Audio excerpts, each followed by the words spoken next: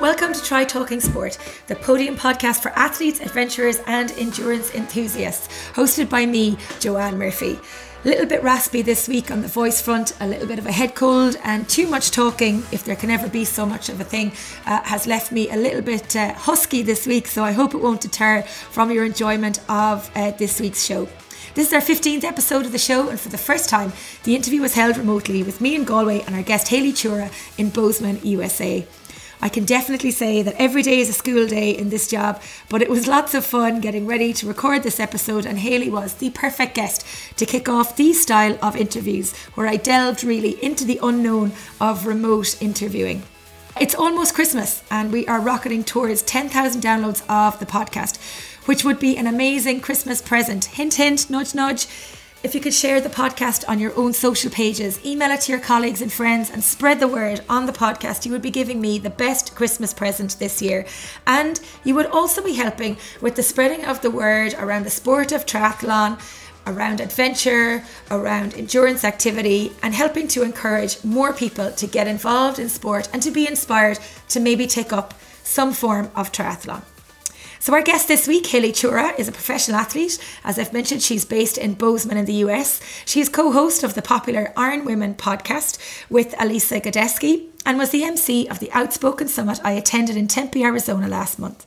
She is an Ironman and 70.3 Ironman champion, racing against the best in the world as both an age grouper and a professional athlete. A collegiate swimmer, she competed in the Olympic swim trials in 2004 and 2008, turning professional in 2013 and chasing a Kona dream. However, a crash in 2015, 20 days out from the Ironman World Championships, knocked her down for a while, but not out of racing completely. And she has returned to the sport that she loves to have some of the best results of her professional career to date. We chat about her career and her plan for 2020, as well as spending some time chatting about the Outspoken Women in Triathlon Summit. For me, this summit was one of the highlights of my 2019, from the location, which was a new place to visit and an exciting adventure in itself, to the people I met, what I learned and experienced, to the takeaways I'm trying to implement across both personal and professional areas of my life, even though a lot of that time it intermingles. Huge big shout out to all the amazing women I met and connected with the summit. It was fantastic to meet them all, and I look forward to seeing how their takeaways and their action plans unfold over the coming weeks and months and as we head into 2020. I came home from the summit full of ideas and motivation to encourage more people, more women, more men, more children into the sport of triathlon. The sport has given me so much over the past 10 years. It's hard to quantify the positive and profound impact being part of the triathlon community, not just here in Ireland, but across the world, has had on my life and indeed my career. So watch this space. There's lots of plans afoot for 2020.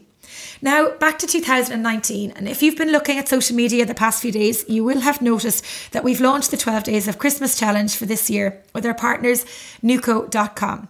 So what is this challenge, you may be asking? Well, it's basically you committing to completing just 12 hours of physical activity over the period of December 1st to December 25th. In its simple terms, it's 30 minutes of movement every day for the period. If you're joining mid-festive season, then it's more like an hour per day or maybe 45 minutes a day. It's any activity you choose to get you moving, get you festive fit. It's fun, it's free, and there's going to be lots of prizes up for grabs, and it's open to everyone over the age of 18. You can sign up on www.trytalkingsport.com. We've over 250 people now signed up, so there's plenty of motivation, encouragement and accountability on offer from all the participants for all the participants. So back to this week's episode, and we start with saying hello to Hayley.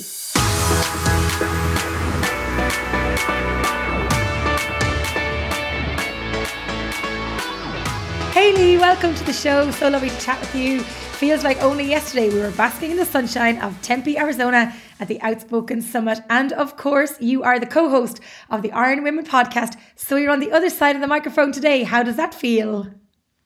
Oh, I love it. I think there's a lot less pressure on this side. Also, I just get to talk about myself, which is like the topic I know more about than anything in the world. So this is great. I'm happy to see you again. Yeah, it feels like, really does only feel like yesterday that we met each other. And of course, our journey started back when I was on the Iron Women podcast back in October. That's right. I think you're one of our most popular episodes. Everyone loved hearing about you and your journey to Ironman race announcer. And then it was great to meet you in person in Tempe. And now I think you've convinced quite a few women to travel over to Ireland so they can hear their name, hear themselves called as you are an Ironman by a female announcer. So I hope the race director in Cork is ready for that. Yeah, I think he is. Party. Yeah, it's going to be brilliant. And of course, the Women for Try designated race for EMEA in Ireland in Cork on the 21st of June. But it was so much fun over there meeting everybody at the summit. And I did actually call a few people an Ironman on video while I was there. So we did have lots of fun. But we're going to talk about the summit a little bit later because we just know you as the woman behind the mic of the Iron Women podcast and some of your professional career as well. So I want to just go back really to where and how you got involved in triathlon. I know you come from a very sporting background and you've had quite an illustrious career to date. You've had a big accident in the middle of it, which obviously scuppered some of your plans in and around Kona a few years ago. But bring us back to where and how you started in triathlon, I think, to start with. Yeah, so I've been an athlete pretty much my whole life. And I guess as a kid, my focus was swimming, most of the time as I was growing up was swimming. And I did dabble a little bit in running. I was on the cross country and track teams at my high school, but I had a really good track coach and cross country coach at my first high school who kind of understood that my swimming was better than my running. And I was probably going to swimming college. And he let me be part of that team, that cross country team in high school, just to make friends and be part of the school. But he didn't make me go to every practice. He actually would drive me sometimes, like after practice, like we would practice at this park near the pool, and he would give me a lift up to the pool. So I could, instead of running back to the school, I went to swim. So he was really supportive, and I'm thankful for him because I think I loved running because of that, because it just had a great connotation in my mind. It was so much fun. And so I went to college and I swam at the University of Georgia, which is it was a great swimming program. We won the national championship in 2005, which might be the highlight of my athletic career. Just winning with that team was so fantastic. And I kind of knew when I graduated that I wanted to try running and maybe triathlon. I got a triathlon bike from my parents, my grandparents for graduation. It was a secondhand bike. My mom knew a woman in Bozeman who was selling a bike. So they bought me this bike, and I honestly didn't really know what to do with it at first. And so it kind of sat in my apartment in Atlanta as like just kind of furniture or decoration for probably the first couple months. But I started working in an accounting firm, and my boss, and it was actually my boss's boss's boss, one of the partners at the firm, he, like on my third day of work, was like, "Hey, you should run a marathon." And I thought this was like part of my job. Just, even though I'm an auditor, I was like, I have to do this, otherwise I might lose my job. It wasn't really like that. It was just in my brain, in my staff accountant brain. When a partner tells you to do something, you do it, whether it's get coffee, whether it's go see a client, or whether it's run a marathon. And what age were you at this point? I was 22, I think. So I was pretty young and pretty green, and I hadn't really run much. So I'd run in high school, but in college, I'd probably only run we ran half a mile, and I probably thought that was or 1 kilometer, really far. That was plenty of running. So he gave me this plan, on a spreadsheet that he had just gotten from Runner's World magazine. And I'm like, okay, I'm going to follow this plan. And so the first day, I think I was supposed to go for a 2-mile run. And I ran a mile from my apartment, and then I walked a mile home because I was not in any sort of running shape.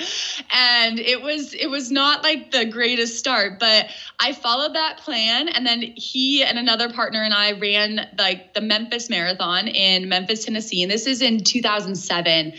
And it was so funny because I just felt so good on race day. It just felt effortless. Like for the first, what a normal marathon, like the first 20 miles were just effortless. And I ran with my boss for like the first half. And then I was like, you know what? I'm going to go ahead. And I pulled ahead, and he was like, you're going to regret that. And I did later, but I was running so scared those last 6 miles because I didn't want him to catch me. And I ended up beating him by 1 minute. And I held on. I mean, I thought I was going to die, but I held on. And then I really thought I was going to get fired. He was not happy. And he got so much flack in the office for getting beat by, this 22-year-old rookie in her first marathon. So after that, he decided we should have a rematch, and he picked a local half Ironman distance triathlon. And let's just say I won that one by a lot. So that was my foray into triathlon. So I give him a lot of thanks. And then you start to meet people, and your goals get bigger, and you can see ways that you can improve. And, from those starts, I went all the way to the professional level, which is crazy when you think about it and look back on that. So you were racing as an age grouper for a couple of years. You raced in Kona as an age grouper. The swimming background obviously helped in Kona, getting out of the water nice and quick, and getting out of that bike course nice and quick. But then it was 2013 that you turned professional. Is that right? Yes, that's right. So I raced as an age grouper for 4 years, and I was working in public accounting, and I loved my job. I loved being an auditor, which I know a lot of people probably don't say, but I worked with a great company, and my coworkers were amazing. And I don't know if I ever really I wanted to go pro. I didn't necessarily want to quit my job, but circumstances happened, and I got to this crossroads where it was like, I can either be a really good accountant or a really good triathlete, and it's really hard to be both. And accounting is something that I can do when I'm 80. Being a professional triathlete isn't. So I made that decision, and it was much, much harder than I expected. And I really give my coach, Matthew Rose, who has coached me my entire triathlon career, we're going on like 11 years now, a lot of credit, because he kind of helped me through like the emotional part of that transition, which I'm really thankful for, because it was really hard for me. But I did have a lot of support from my family and close friends who were just kind of like, give it a try. And even my boss, when I went in and talked to that same boss, and I told him, I scheduled a meeting, and I walked in the door, and he was like, you're leaving, aren't you? And it was crazy. Like, he knew it was coming. He had watched my progression, and he's still one of my biggest cheerleaders. I still get text messages from him occasionally. So he was like, let's, try it for a year. And if you want to come back in a year, you can have your old job back. So I had an immense safety net. And that helped a lot to make that transition. And I think having my swim background that I didn't find the transition to pro racing quite as hard as I know some other people do, because like you said, I had kind of already been used to that, racing alone off the front, even as an age grouper, or just with a couple men around me, minus my very first Kona. That one, I think I got passed by like 1,800 people. but you learn, you get better. So I'm thankful for that. And then I also had seen athletes. Swimming at the University of Georgia, a lot of my teammates, my roommates, they were multi-time Olympians. So I had seen athletes at the highest level. And even though I'd never made the Olympics, I kind of knew what it took to be an elite athlete. And I carried that with me into the pro ranks, which helped me have some success pretty early. So I'm very thankful for, that past experience kind of helping make that transition a little bit easier. And when you think about it now, we have, we've issues with kids and girls dropping out of sport at a young age. So actually being involved in sport right through your whole schooling really has stood to you in terms of where your career is now. I'm sure as a youngster, you never dreamed of being a professional athlete, or maybe you did as a really young kid, maybe you did. And then obviously with the US Olympic trials for swimming. But isn't it a great testament to the fact that you stuck with your sport, that now it transcends across all of your working life as well? Oh, definitely. If you told 11-year-old me that I'd still be swimming, I'd be like, what? But I give my mom and my parents a lot of credit. My mom's a fantastic athlete. She was actually a professional downhill skier when she was young. So I never really thought it was, it was weird to do sports. And I realized as I got to be an adult that not everyone has that. Not everyone has, like, their parents just don't go out for a run. And I thought that's what all parents did. I grew up knowing that when I got older, I would just go for runs because that's what adults did. And when I did get older and I did get into the working world, and I realized how hard it was for people to break these stereotypes that they had grown up with and become athletes and find these healthier lifestyles, I realized how lucky I was that it was always just so normal for me. And I moved a lot as a kid. I went to, several different schools, and having sports and having a swim team made those moves so much easier. It made it easier to make friends and to find a place within the school, especially if there were school sports. So I'm a huge advocate for girls in sports, girls doing, multiple sports and doing, making friends that way, because I do think you learn a lot of skills that aren't just athletic. You learn teamwork, you learn, how to persevere and all of those things that are going to help you, even if you decide to become an auditor. I used a lot of swimming skills as an auditor, if you believe it or not. I'm not surprised. But even in terms of my own moving from Cork in the south of Ireland to Galway on the west coast of Ireland, I didn't know anybody back in 2004 when I moved here. And it's amazing how joining the Tri Club, and I would say that it was probably the most important decision I've made in my life in the past 20 years, was joining the local triathlon club here, because it automatically set me up with a whole new group of people. I was a crap swimmer, wasn't a great runner, still okay at the bike, but it meant that I met such a huge different group of people because of the three sports, and it created a whole little community that's obviously built and grown throughout my own career as well, which is really cool.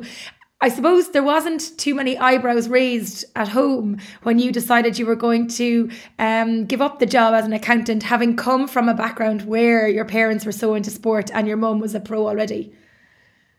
No, I was lucky in that respect. I think my dad was kind of like, when I decided to go pro, he was like, I don't know why you've waited this long. I think that was his response. So, and like I said, they were very supportive where, they were like, yeah, try it out. And I had some other really close friends in Atlanta. My good friend, Betty Janelle, who was one of my first training partners. And that was a funny one because Betty at the time was 44 and I was 22. So she was double my age, and we just thought that was hilarious. And Betty was actually the reason why I first tried to go to Kona, because she had qualified and she was my training partner. And so I just felt like I needed to qualify, because if she's going to be training for this Ironman, I need to be training for the Ironman as well. So, and so she was really supportive as well. And having kind of even just, you don't need a whole bunch of people. You just need a couple key people who are like, okay, we've got you. If something goes wrong, you're going to be okay. You're not going to be out on the street, and you're not going to be stuck. If you're stuck somewhere in a airport somewhere, you can call me, that kind of thing. Even just as small as that, I think having those people is really important. And like you said, you can have that community even as an adult, like by finding a Tri Club and by finding, a master swim team. It's amazing. I never thought I would have a team like that as an adult. And it was amazing to find out you can still have that. So I want to jump in and talk a little bit about your accident back in 2015, because you were on a 2-year journey to Kona 2015, and was it 20 days before the race you were knocked off your bike by a car? Yeah, and I like to use the word crash rather than accident, just because accident implies that no one was at fault, and in this situation, someone was at fault, and that was the driver. And so it was 3 weeks before Kona. And like you said, I had skipped out on, I raced Kona as a pro in 2013. In 2014, my coach and I made a decision to not chase points that year because we were still under the point system. And instead I went to Fortaleza in Brazil and I won my first Ironman, which was incredible. So that set me up really well for 2015 Kona. It was basically, I almost knew I was qualified almost a year in advance, which is the earliest I've ever been qualified for Kona. And I went all out. I booked a place for like a couple weeks in Kona. I was going to go out there and travel before. I've never been this organized.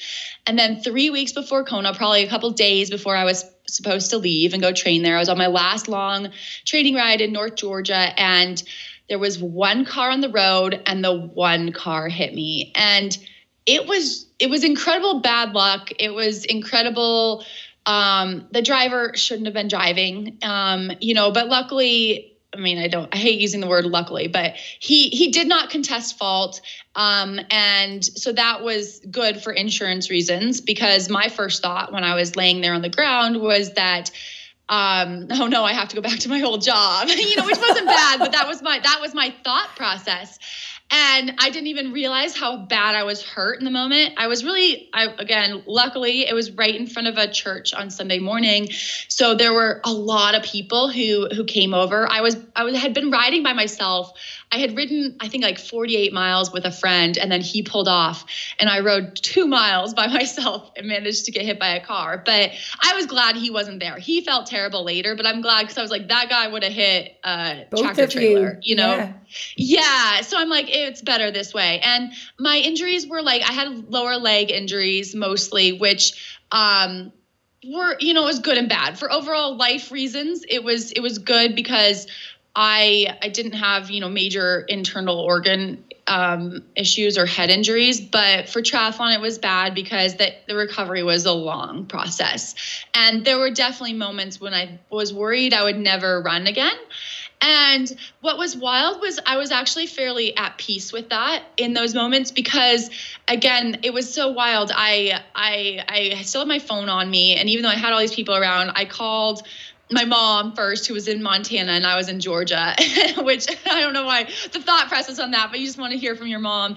And then I called my friend Betty, who was my training partner, who wasn't training with me on that day. She was actually probably about an hour and a half away, and she was a half mile into her own ride when she got the call. She rode back to the car, rode a half mile back, and then got in the car and drove up to the hospital. So drove like 90 minutes to the hospitals to meet me. And then I called my coach, Matthew, who also lived in Atlanta, and I left him a message, and he got that message and literally just started driving north, because he knew I was at a hospital somewhere in that area. And so having that support again was like, it's incredible when I think about it, that these people who I'm not necessarily related to, like, stopped their whole days and came up to help me. And my reaction to it was unexpected, that I was just like, okay, I'm going to be okay. I'm going to be done. I'm going to go back to public accounting. I'm going to have a great life still.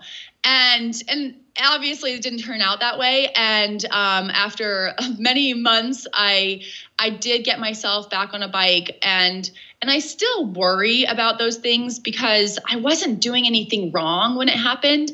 But it is like, oh my gosh, I could get hit at any time in my life, but you can't totally live in fear. So obviously I've gotten back out there, and it took me like a year and a half to like be able to do like a hard running workout, which is crazy to think about, but it gave me a lot of empathy as a coach too, for how long it can take to recover from an injury. And I'm so thankful to Matthew for giving me that space and not pressuring me. And even from the beginning, when I decided I did want to start training, I was like, I put so many stipulations. I was like, I want to do all my riding indoors. I want to maybe never race again, or maybe do these certain races. And he was just like, okay, we'll just work with what you want. And then it changed, and obviously now I ride outside, and now I've raced a lot, and he gave me so much time and space. And I'm so thankful for him for that, because now looking back several years later, I've had some of my best races since then.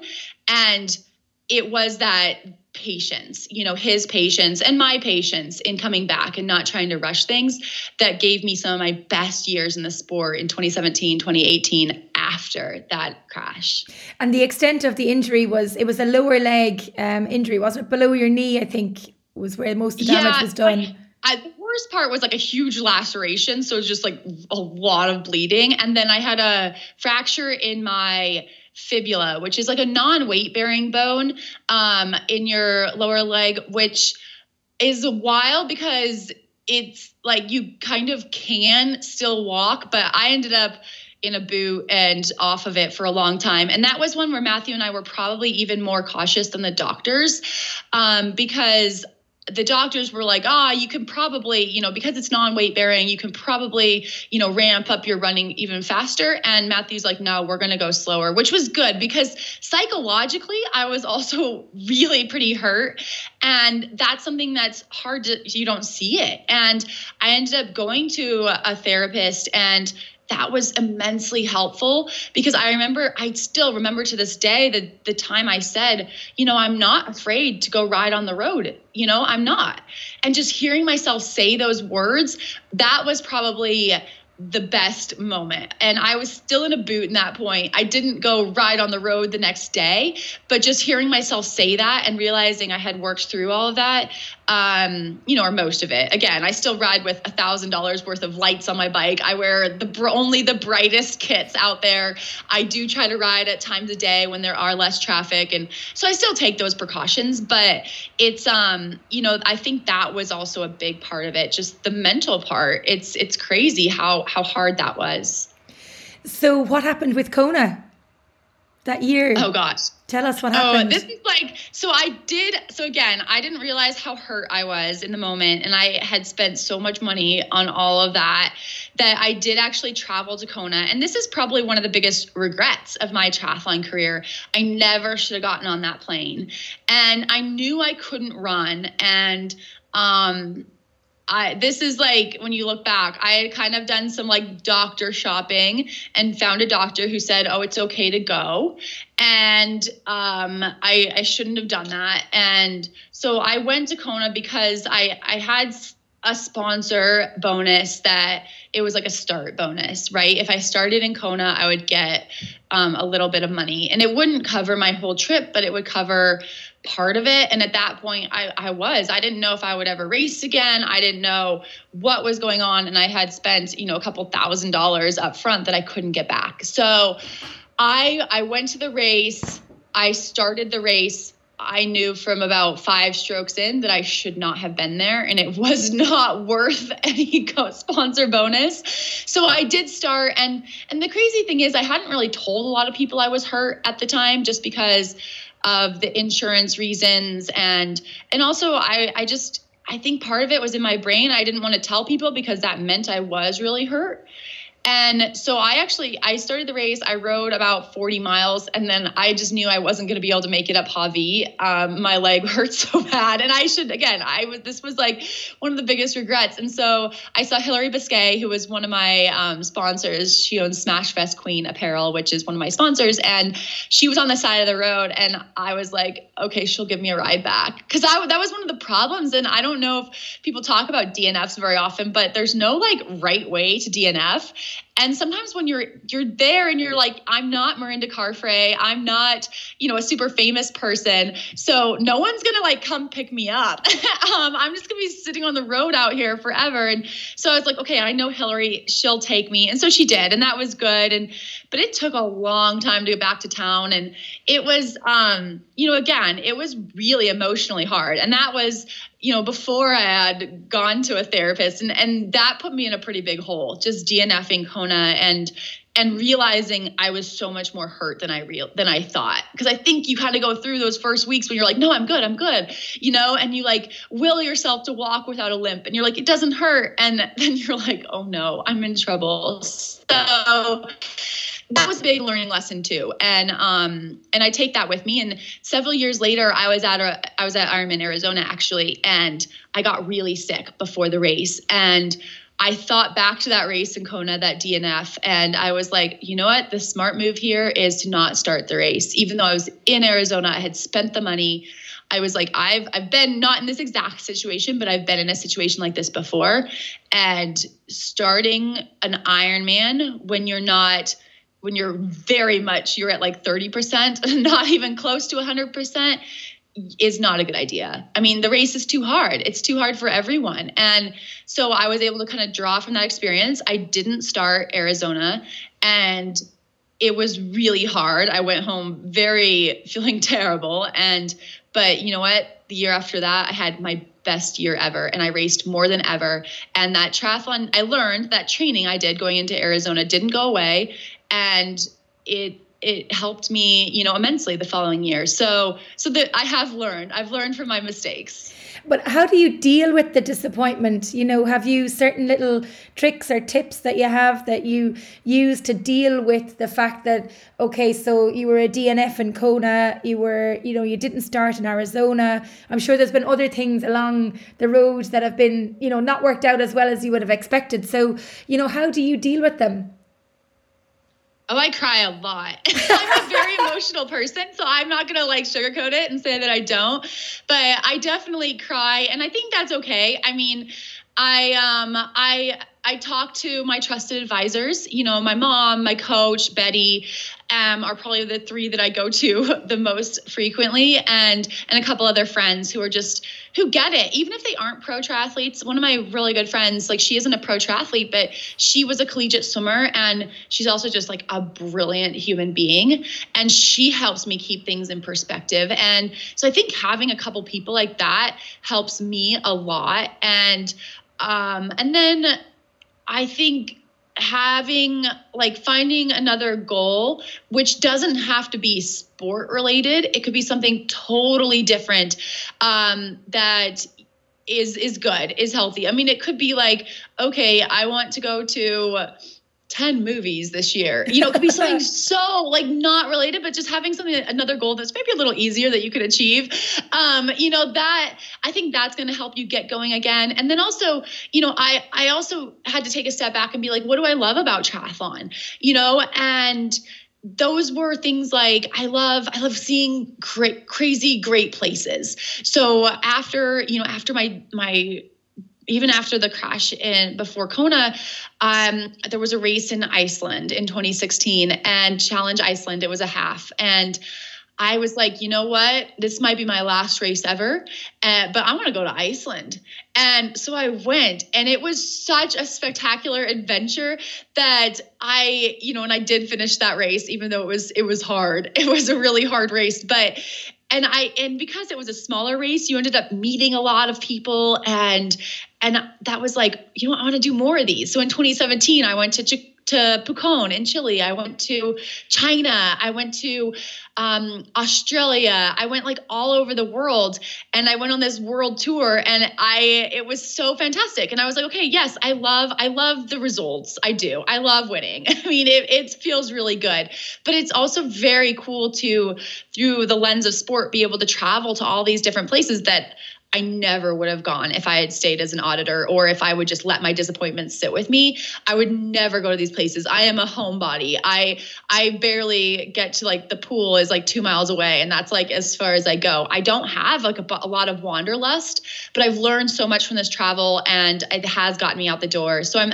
thankful for sport in those ways. So I think you have to find kind of those other avenues that sport helps you aside from just results. But I think it's also okay to celebrate the results, because, having a personal record or a best time, or even just going a distance you never thought you could, is worth celebrating. And speaking of goals, you've set some lofty goals and won some magnificent races over the past couple of years.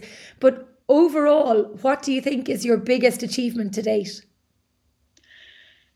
Oh, so you asked me this at the Outspoken Summit, and I'm going to give you a different answer, which I know is crazy, because my biggest, I think when we talked before, was your biggest finish line moment, but my biggest achievement to date, I think one of my best, possibly my best race, was the 70.3 World Championships in 2017 in Chattanooga, Tennessee.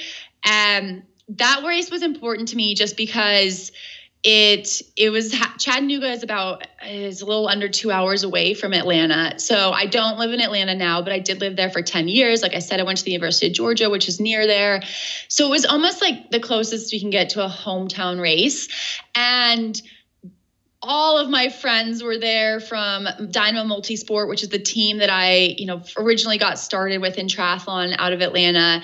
I had a couple athletes racing. Betty was racing. Matthew, my coach, was there.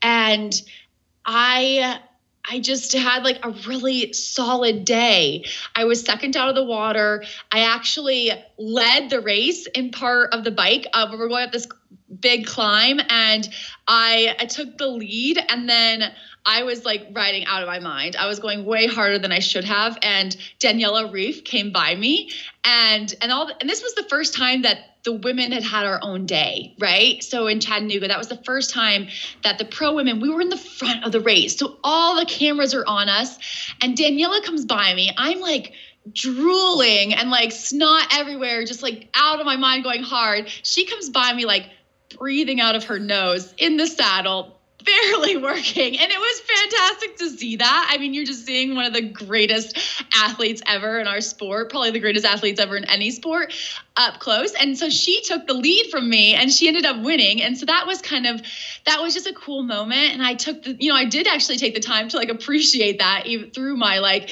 foaming at the mouth. But I finished 9th. So to finish top 10 in a world championship on a course that meant so much to me, with some of my favorite people around, was probably the most special day, and I didn't have like some crazy miraculous day. I had the day I trained for, which is it like all we can really ask for. Right. And I just felt very, very fulfilled. In terms of, I suppose, athletes that you look up to, you allude to Daniela Ryf there, but like, who would you fangirl over as a pro athlete? Who would you fangirl over in the sport? Like, who'd be the ideal person you want to get on the Iron Women podcast, or that you love to interview? Right now? Oh, that's a good question. So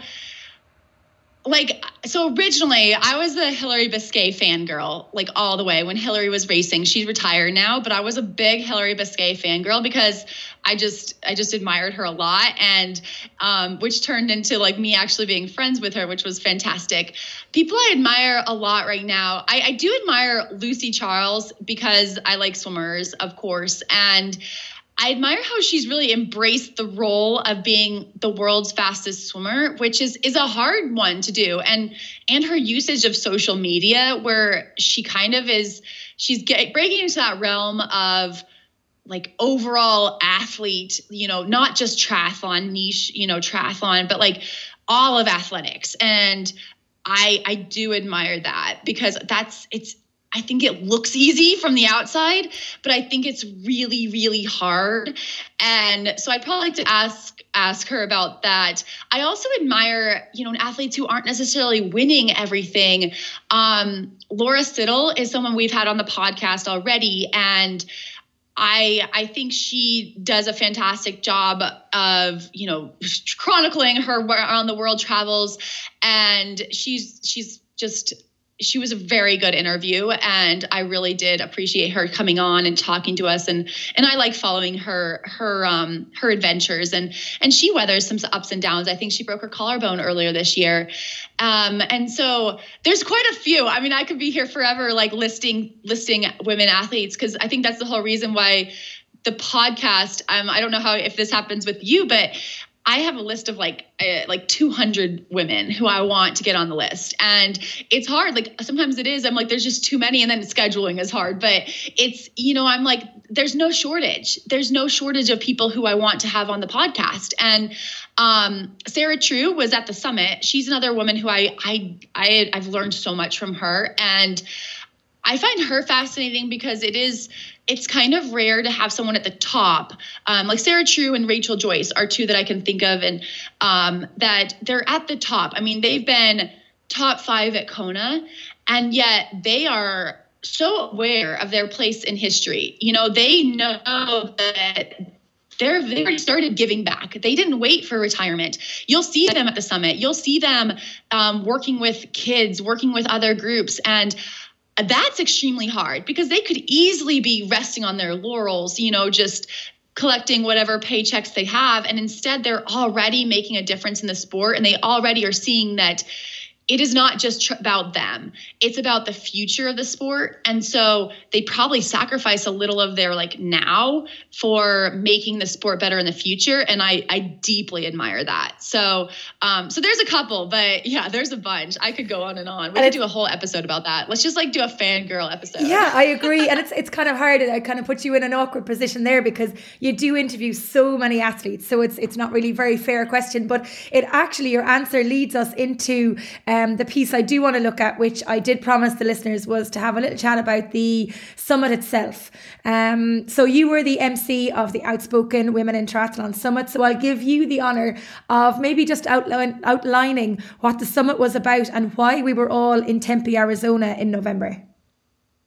Well, first of all, we're in Tempe, Arizona in November because the weather is fantastic. Well, that's true too. I don't know how it is in Galway right now, but in Bozeman, it is a little less than ideal. How's the weather in Galway right now? Well, I actually haven't stepped outside my front door today, but it looks very dry and it's probably about 2 degrees. The sun was shining and it's a cool, crisp day in December is how I'll describe it. But it's dry. Okay, it's not raining.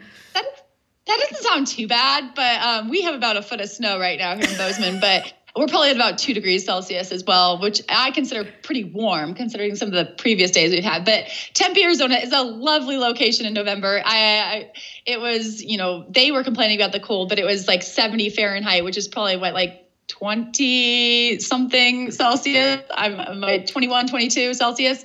So it was really nice, nice place to be. And the summit this year, so this is the second year of the Women in Triathlon Summit, the Outspoken Women in Triathlon Summit, and I've had the great honor of going for 2 years now. And the first year was a little bit more focused on the past and the present and the future of the sport. That was kind of the format. And this year the theme was leading from the inside out. And it was more about leadership in our communities, leadership in the overall triathlon world, leadership outside of triathlon. And it was, there were some of the same people, but a lot of new faces, including yourself. And it was really interesting this year because we had some of the same speakers, but we had some also very new speakers and speakers speaking on topics that I didn't know a lot about. I didn't know that much about trans athletes. And so having Dr. Rachel McKinnon there telling me about it was mind blowing. You mentioned we had Rachel Joyce and Dana Playton there who from Reynas, and they were back but then they've learned a lot in the past year and they're there to share it. And they're excellent educators and just women from all walks of life. I went to the session with Dr. Takima Dorsey, who is the CEO of the International Association of Black Triathletes. And she gave this session on leadership that just had me like hoorahing out my way out of there. I was just like, I felt like I had the tools I needed to lead anything, to lead a race, to lead a podcast, to lead, a company. It was really, really motivational, I guess is the word I'm looking for. But I think, one of the biggest takeaways is just the networking, being able to meet with a lot of different women, pro triathletes, age group triathletes, women from USA Triathlon, women, from representatives from the NCAA, which is a big deal here in the United States, like getting NCAA triathlon off the ground and into a full-fledged sport. And women from the past of triathlon, Sally Edwards, pioneers from our sport that's something that I really, really love learning about, like the history of our sport, because we can learn a lot from that. Like, what were her struggles? What has gotten better? What hasn't gotten better? What do we really need to focus on? And so I'm not sure if I'm answering the question. I think I've gone on a couple of tangents here, but it was a good time and I'm still like buzzing about it. I'm still thinking about it. I'm still taking away my takeaways from that. And how do I incorporate what I learned at the summit into my everyday life and in my goals for the future? I think it was really interesting. It was the first time I had been at a summit of that format in triathlon. And what struck me was the caliber of the women, and there was men there that were in the room. So you had everybody from the new female president of USAT to, as you mentioned, the pro triathletes, the age group athletes, you had coaches, you had business people, you had the media, you had such a huge different mix of people that were there. And everybody was so lovely. Everybody everybody just open their minds and open their hearts. I think that's what Lisa and Sarah had alluded to at the drinks reception in Fabric the first night, to just be open to what we could learn. And for me, I suppose, arriving over to the States, I actually didn't know anybody. I knew not one single person. I actually knew Rachel Joyce. I had met Rachel when she raced in Ireland, and I'd met her in Kona once or twice, and I didn't know anybody else. But for me, it was so overwhelming, everybody that we met and how friendly they were. And then when you break down the topics that were discussed, so I went to the Triathlete magazine, Crafting Your Story, that breakout session, which was really interesting, with the co-editors of Triathlete magazine, and they wrote a lovely piece, actually, if anybody's listening and wants to check it out, on triathlete.com, on some of the main takeaways that were there. But their description of it, and I'm just going to read it here because it's quite interesting: thought-provoking, passionate, and at times heated, the discussion and debate that took place at this year's Outspoken Women in Triathlon Summit was testament to the energy and intelligence of the people involved in our sport. And I think that really captures everything, because I don't think one person left that summit not having something, number one, not having something new to think about. Number two, not having an action plan to go away from. And I think everybody was motivated leaving that summit. Regardless of your level of industry, like if you think about it, Anne Head, who is the owner of Head Wheels. I mean, she's a formidable businesswoman, multiple Kona finisher, and she has the fastest wheels in the world, and she's heading up that business. That's incredible that she was there with us. I mean, I didn't get to meet everybody, but she was definitely one of the ladies that stood out for me in the breakout sessions and the round tables. And for me, it was the big thing for me was really the people. They were just so amazing. And then the stuff that we learned, that every decision we make in our sport can have a positive impact on people, regardless of gender, diversity, whether you're male, female, non-binary, whether you're transgender, it doesn't really matter. But everybody's opinion matters. And at the end of the day, we're all athletes, and that's what we need to embrace. And that for me was really, really important. And I found as well that a lot of the issues that were being brought up by the participants in some of the discussions are very similar to what we have here in Ireland and the UK and what we would be aware of. So that was quite interesting to see that across the Atlantic Ocean and across such a huge, vast area of triathlon, that we were all still having some of the same struggles. So Ireland has about 20,000 triathletes and USAT has 400,000, which is quite an interesting number of I suppose, a big difference, but at the same time having similar struggles.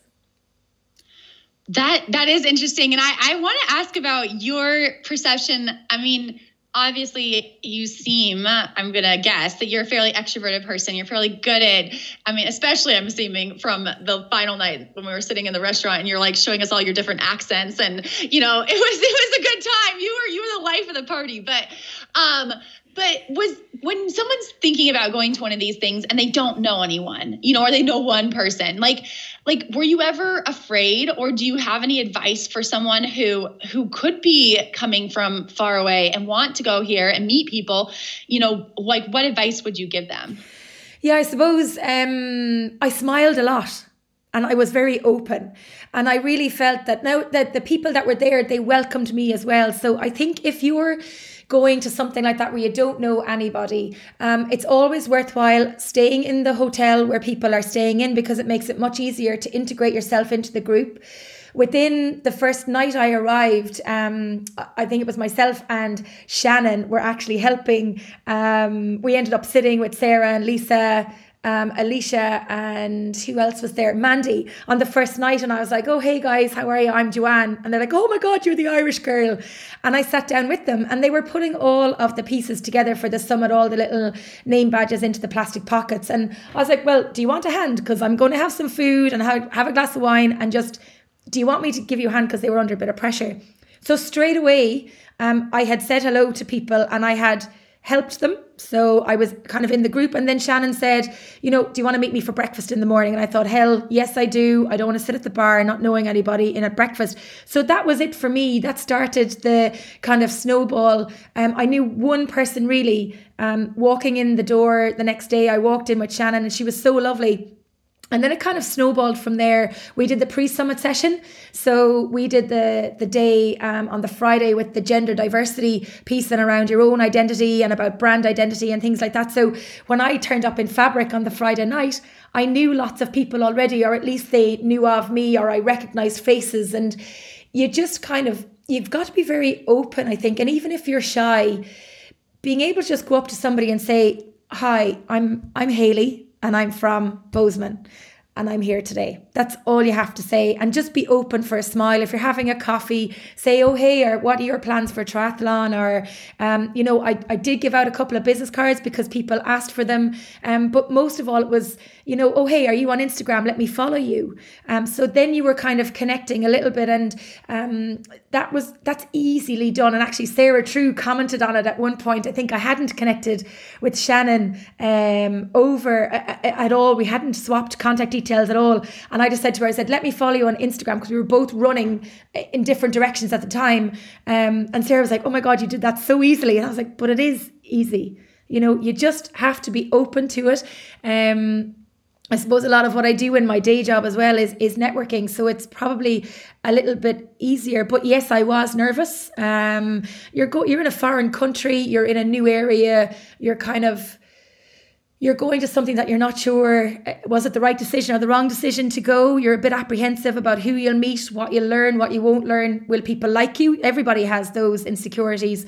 But it was absolutely, it was brilliant. It was so much more than I guess I thought it could be, or what I expected it to be, even just from the people perspective. Never mind what we actually learned, what we were brought through in terms of the journey for the whole weekend. It was basically everybody can smile, and that's all you have to do, and be open to it.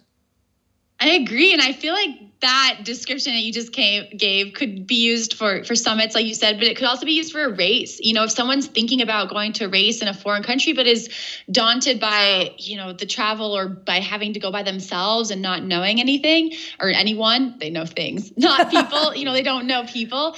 I would use the exact same tactics that you just described. And triathletes are fairly easy to pick out, right? And so if you stay at that host hotel, you're gonna not feel alone at all, right? You're gonna be seeing other triathletes everywhere. So I think, it's always interesting to hear someone's perspective on that. And coming from Ireland to a pretty, North American based summit, it's great to hear that you also got stuff out of it and it wasn't too US based, although I'm sure we did say everything in Fahrenheit, and we probably talked a lot about inches and yards. I'm just kidding, miles. I just tuned out on all that stuff. Yeah, no, I don't think that comes up that often. That was a joke. No, but it was really good. And I suppose, like, for me, when I worked in fundraising. A lot of people that are listening to the podcast mightn't even know this, but I worked full time in fundraising. And when I went home, and I had been thinking about it for a while, but I worked for 11 years in fundraising, and for a long time I had thought about going out on my own in business and pursuing my announcing, no more than you pursuing your professional career. You take a big risk when you do that. But I always felt, well, hey, look, I can talk, I can go work in a shop, I can do whatever. If it doesn't work out, I'll find something to do. But one of the big reasons that I found, and one of the big things I found when I came back from the summit, or even at it, was over the past number of years, we've done lots of bits and pieces around triathlon. So, we have the Galway Babes here. We have a 4-person women's team that I spoke about on our Iron Women podcast. And all that time from 2016 right through to maybe the end of last year, I felt like an athlete. And I was living the lifestyle that I had wanted. I was working for myself. I was working in sport. I was getting lots of opportunities, very grateful for what I was getting to do, but I was also getting to train. And in the last year, I haven't really trained and I haven't really raced. And the business has taken off and the podcast is fantastic and there's been huge opportunities and I wouldn't change it for anything. But what I decided coming out of that summit is, number one, be your own change agent, which is what the words that Rachel and Dana use, that you can be your own leader. And the other thing is to go back to live the lifestyle, like Sally Edwards said in her presentation. And so years ago, I felt like as an athlete. Now I don't anymore. But my mantra for 2020 going forward is live the lifestyle and get back into training and get back to race, to do stuff that I enjoy about triathlon, because I do miss, I don't get to go to all the training sessions, but I really enjoy even going to the gym and you're talking for an hour. You might train for 40 minutes and I end up talking for an hour, but I miss that part of it as well. And when you work on your own, I think it's really important that you find that tribe of people, and you can find that everywhere. And it doesn't matter whether it's like your swim buddies or your tri buddies or your go for a quick run buddies. But as long as you have that support network, you can kind of achieve anything. And I think for me, that was a big factor from the summit as well that I took away from it, that you can be your own leader of change in your own way. You need support to make big changes and to affect societal and cultural changes. But as a leader in your sport, you can do a lot and go live the lifestyle. So they were my big takeaways from it. I don't know, did you have a similar kind of light bulb moment at the summit? Yeah, mine was different. And I do want to ask what if you're going to be at a race, but it's so hard in your situation, because I was like, oh, she should go do, when Colonel Yvonne Spencer, she said she was going to become a race director, was her big takeaway. And I was like, she should go race Yvonne's race. And then I was like, no, but you have to announce at Yvonne's race. So that's always like, I can see where that's such a battle for you, because you can't do both. You can't announce and race. And I'm sure that you enjoy both. And so it's like having to make that decision could be really hard, but hopefully, someone else can handle the mic for one race.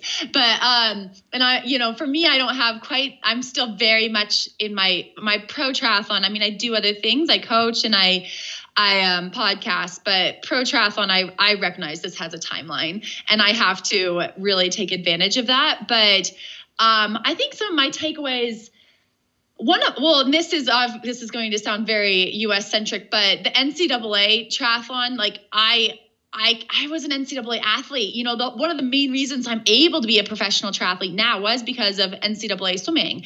So just explain, because a lot of our listeners are in art, just explain what NCAA is. So it's National Collegiate Athletic Association, I think that's what it stands for. So here in the US, we have, in a lot of different sports, like college athletics is a big deal, and it's not just football.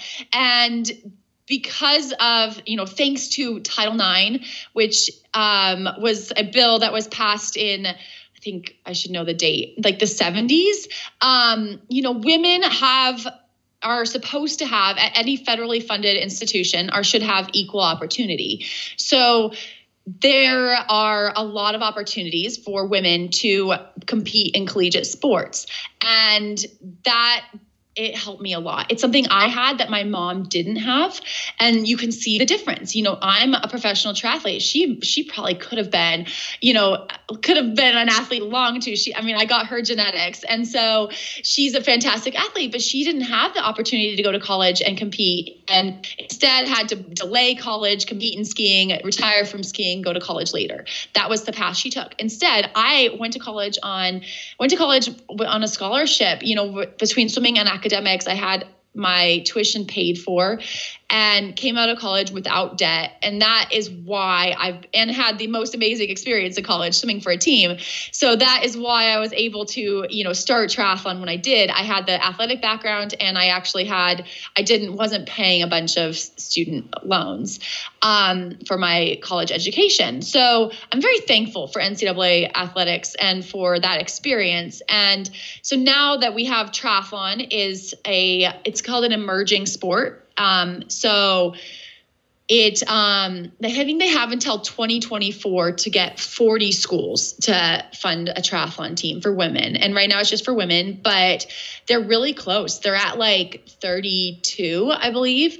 And so the NCAA triathlon the national championship, which is a huge deal in the United States. Like, it's such a huge deal. It was happening in Tempe during the summit. And so the winning team was Arizona State University, the campus we were on. And the assistant coach from that school and the associate athletic director actually came to the summit. They held a round table and they gave a little talk Sunday morning after they had won. And they talked about the progression of collegiate triathlon. And this is something that I think someone from any country should be interested in, women from any country, because you can get, even if you're from Ireland, you can get a scholarship to US college, like if you were interested in that, and get a great education and be on this team and, race through your collegiate career and meet a lot of people, and you can do that. You don't have to be an American. So that's something that I really want to get more involved with, even from like a podcasting standpoint, to be like, okay, we haven't ever interviewed like an NCAA athlete. And to be honest, I've always been a little bit nervous about it because there are a lot of rules with the NCAA. And talking to Dina Garner, who was the associate athletic director at ASU, she's like, no, we want to work with you. Come to me and I will put you in touch with anyone you want. Athletes, coaches, everything. And I'm like, oh my goodness, like in my brain, this was so hard. And again, you find the right person and it becomes really easy. So that's something, the season is from it's September, October, November. It's a pretty short season. So that's something that I have on my radar to really, elevate those women, because what they are the future, right? These are the women who are winning that race now are going to be the future Danielas and Lucys who are going to be winning Ironman in 15 years. So let's make it a big deal. And so that's kind of one of my big takeaways as well. So the other thing, and I was just looking it up there while you were chatting, was that the Outspoken Summit, in partnership with Women for Tri and a few others, have launched the Women's Mentorship Program, TBIW. So you can apply to be a mentor or a mentee in that program. Now I'll share the link for that in the show notes here, but it's something that could be quite useful for people as well, whether they're based in the States or outside of it. I think it's open to everybody around the world, female leaders, mentorship. If you're starting out in business in triathlon or you're in business in triathlon, you can apply right up until the 6th of January, which is partnered with Outspoken, which is another really good, outcome of the summit, that this has now been launched as well as part of it. I'm so glad you brought that up. That is a very cool thing. So if you are anywhere in the world and you don't have that mentor, because again, I mentioned Betty, I mentioned Hillary, like these women who I have had in my life as mentors, and I recognize everyone doesn't have that. So definitely they should be checking out that TBIW program to find someone. And it's one of those things, you can try it. And if you don't like it, you can stop. And I think that's always, a nice thing in life too, but you might end up with a friendship that lasts through your entire life. I mean, and it's amazing. And it is, I think the women who are volunteering to be mentors, you're going to get some very incredible women. Just judging from who was in the audience, like you said, who was in the room at the Outspoken Summit, it's going to be, a worthwhile relationship. So January 6th, that's coming up. Don't delay. Get on that. Yeah. So the other thing I wanted to just ask you was, within our triathlon communities, I know you're in the States and I'm in Ireland, and, the people that are listening to us come from everywhere. But what can we do as females in the sport of triathlon, in our day-to-day lives, to embrace the idea of leading from the inside out and being outspoken in a positive way about gender equality, diversity, equity, and getting more women into the sport of triathlon? Well, I think, Joanne, what you're doing every day, doing this interview with me, I think that's part of it, like uplifting other women. And sometimes to see more women in the media, you have to become the media and use whatever platform you have. And I think that is, like, most of us don't realize that our platform is bigger than we think, with social media, with the internet, with how connected the world is. If you get a chance to, and you don't have to be perfect about it, you don't have to do it again every single day, but if you get a chance to uplift another woman, to help them, I think you take it. And Also, Takima Dorsey, who I mentioned earlier, she challenged everyone to start a podcast, which I found fascinating. But it is. So I'm like, if anyone wants to start a podcast, reach out to me. I will talk to you. I will help you. I think Joanne would as well. You can come as a guest on ours and we'll talk about, what it's like to start a podcast. So we're always thinking about programming. But I think that is, I mean, even if it's only your mom who listens, you're still putting it out there and you're still going to get these skills and you're still going to get it. You're going to learn things. And so I think some of those things, which again are small, I think they can have a big impact. And so I think we're already seeing a lot of those. And I'm happy to help if anyone needs my help. I think, and it's not just me. I think you could reach out to a lot of women out there and they will help you. So that's the other thing. If you have a business idea, reach out to a woman who started a business and they'll, it might be only 15 minutes of their time, but if 15 minutes could change a lot for you. And I love that idea of the social media piece, because it can come down to even just liking an Instagram post that another female athlete that you admire or female business person has posted, and even commenting on it and giving them a positive message, and it starts a conversation and you never know where it goes. Which brings me on to how I ended up at the summit, which you know the story of. But Elisa spotted a photograph that I had up for the Ironman 70.3 Dunleary the morning of the race, wishing everybody good luck on my Instagram. And I'd hashtag women for try, hashtag why we try, Outspoken tagged it or saw it, and we started a conversation about the female announcers. And then I ended up on your podcast, and then we had a discussion with Elisa. Actually, we never even mentioned Elisa Chura. Big shout out to Elisa as well, who put me in touch with Sarah.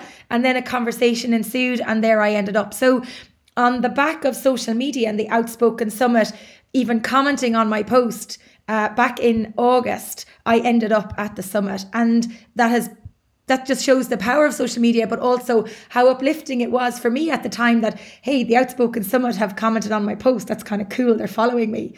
So it's just that little, for me, that was a big deal that you guys at the summit had liked the post and we were engaging in conversation. So that was very uplifting for me and probably had a big part to play in me ending up at the summit. One more question for you is, as a professional athlete, you're balancing your training, your sponsorship, your podcast, and your social media. How do you balance it all? How do you make sure that you're ticking all the boxes to make sure that you're not dropping the ball somewhere on something, or do you drop the ball? Oh, I drop the ball every day. To be honest, there is no balance. I struggle. I do struggle with, whether I'm spending too much time in a single area. And I do try to think about, it is an energy management like anything in life. And there are ebbs and flows to my season, and I try to kind of work within those as well. When I put in podcasting, when I put in coaching, I need multiple outlets. Like me as a person, I definitely need multiple outlets. And that's one reason, like you mentioned earlier, like when you're a professional triathlete, you don't necessarily have coworkers. So having my athletes, having, people I'm researching and talking to on the podcast, that's kind of my coworkers. So I see that way, but my workouts, I'm the only person in the world who can do those workouts, right? If it doesn't get done by me, it's not going to get done. Sometimes I definitely rely on Alyssa, my podcast co-host at Iron Woman, to help with the podcast more. Like there are certain episodes that she puts in more than me. When I have a race coming up or I'm in a big training block, she's helping with the scheduling more. And then there's certain race times when she has a big race, so I take over. And we've even done some interviews like solo when the other person's off the grid. So I think that having help in those areas really, really is a big thing. And then also being honest with yourself. Like I know that sometimes I can't do it all, So it's like I have to be like, that isn't going to happen, whether that's a workout, whether that's an interview, whether that's, a coaching call, and being like honest with maybe my athlete and being like, you know what, I can't do this meeting. I thought I could, I can't. Can we do it in a week? And most of the time people are going to be like, that's totally good, you know? And so I think that being honest with yourself and not trying to overbook yourself is a key, but it's easier said than done. And I've definitely overbooked myself before. And then I end up just crying. Like I said, crying does sometimes make things better. So not speaking of crying, but speaking of goals for 2020, what are your race plans? What are the plans for Hayley Chura? What start line should we be looking for you on? And will you come to Ironman Ireland on the 21st of June, 2020? Well, you did convince me that the bike course there wasn't insanely technical, because I was a little nervous after watching that race last year. I'm like, a canceled swim and a very technical bike does not equal a very fast day for Hayley. But hey, sometimes I like doing courses that don't necessarily suit me. And they can't cancel a swim 2 years in a row, right? No. They could. I'm all for safety, though. I'm not going to criticize them. But you could tie it into your holidays to Ireland. Swim. So maybe I'll be in Ireland. You could tie it into your holiday to Ireland. What? Tie it into your holiday to Ireland and make it part of your destination racing. I mean, I love destination racing, and even the people I talked to who raced in Ireland last year on that, very blustery day, had a fantastic time. So I wouldn't say that's off the list right now. I'm actually racing this weekend. I'm racing the California International Marathon in Sacramento. So we're recording this in early December, and I'm hoping to run a qualifying time for the U.S. Olympic trials. So the U.S. Olympic trials for the marathon are February 29th in Atlanta, Georgia. And like I mentioned before, Atlanta is like it's where I got my start in professional sport. And it's just a super special city for me. And the chance to run there, the U.S. Olympic trials, I don't know exactly how Ireland selects their Olympic team, but for marathon and for swimming, it's such a big deal. And I did compete in Olympic trials for swimming. I didn't make the Olympic team, but it was a crazy, awesome experience. And so to be part of that is something that's very enticing for me. So it has been a little bit of a, diversion from my traditional swim, bike, run to focus on this marathon. It's something I've never done. I have to run under a 2:45, which is a pretty fast time. That'll be a very big PR, but I just wanted to give it a try. So we'll see how things go this weekend. See whether or not I'm going to be running the trials. I'll be fine either way, but and kind of base my triathlon season, figure it out after that. So it's kind of exciting. And one of the best and worst things about racing pro is that you can enter races a little bit late, but then it's bad because you don't necessarily have everything scheduled really far in advance, but that's life as well. So I'm just kind of rolling with things. We'll see how this weekend goes.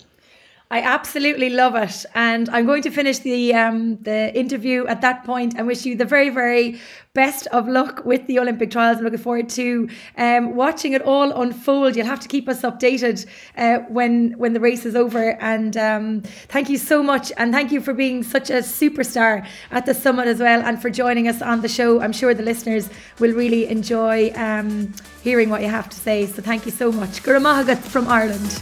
Thank you, Joanne. I'll talk to you soon.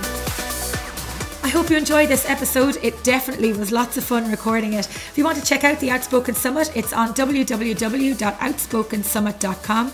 You can follow Hayley on Instagram on Hayley Chura. That's HALEYCHURA 23, and that's the number 23. See how she gets on at the US Olympic Marathon Trials this weekend. Thanks as always for tuning in. Big shout out to everyone who has been listening in and sending messages to me about the show. If you're enjoying them, feel free to pop a review on Apple Podcasts or on the Facebook page Try Talking Sport.